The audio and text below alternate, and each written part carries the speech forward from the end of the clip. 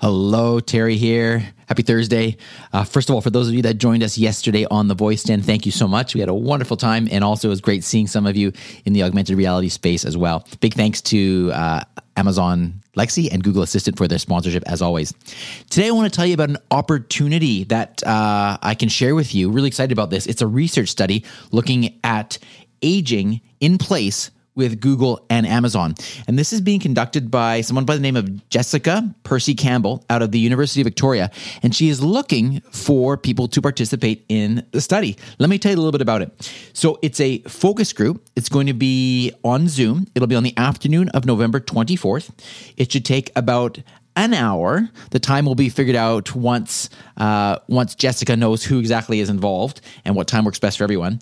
She's looking for, here's the key, smart speaker users in Canada, I know that's you, aged 65 and over, to have a discussion about privacy and how you use your devices. Here's a nice little bonus. If you choose to participate in this, you will get a $20 Starbucks gift card. And people can get in touch with Jessica through her email or her Twitter handle. So I'll say this a couple times so you can write this down if you want to. Her email is jpercycampbell@uvic.ca. So I'll spell that out for you. It's jpercycampbell@uvic.ca, uvic.ca. jpercycampbell@uvic.ca. Or you can reach her on Twitter at Jess and Tech. So that's JESSANDTECH, Jess and Tech.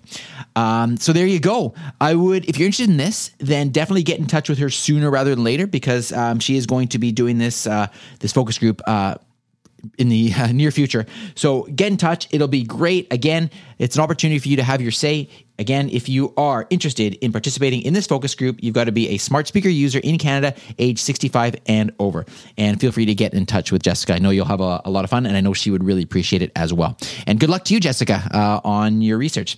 So there you go. And hope you're doing well, and I'll talk to you again tomorrow.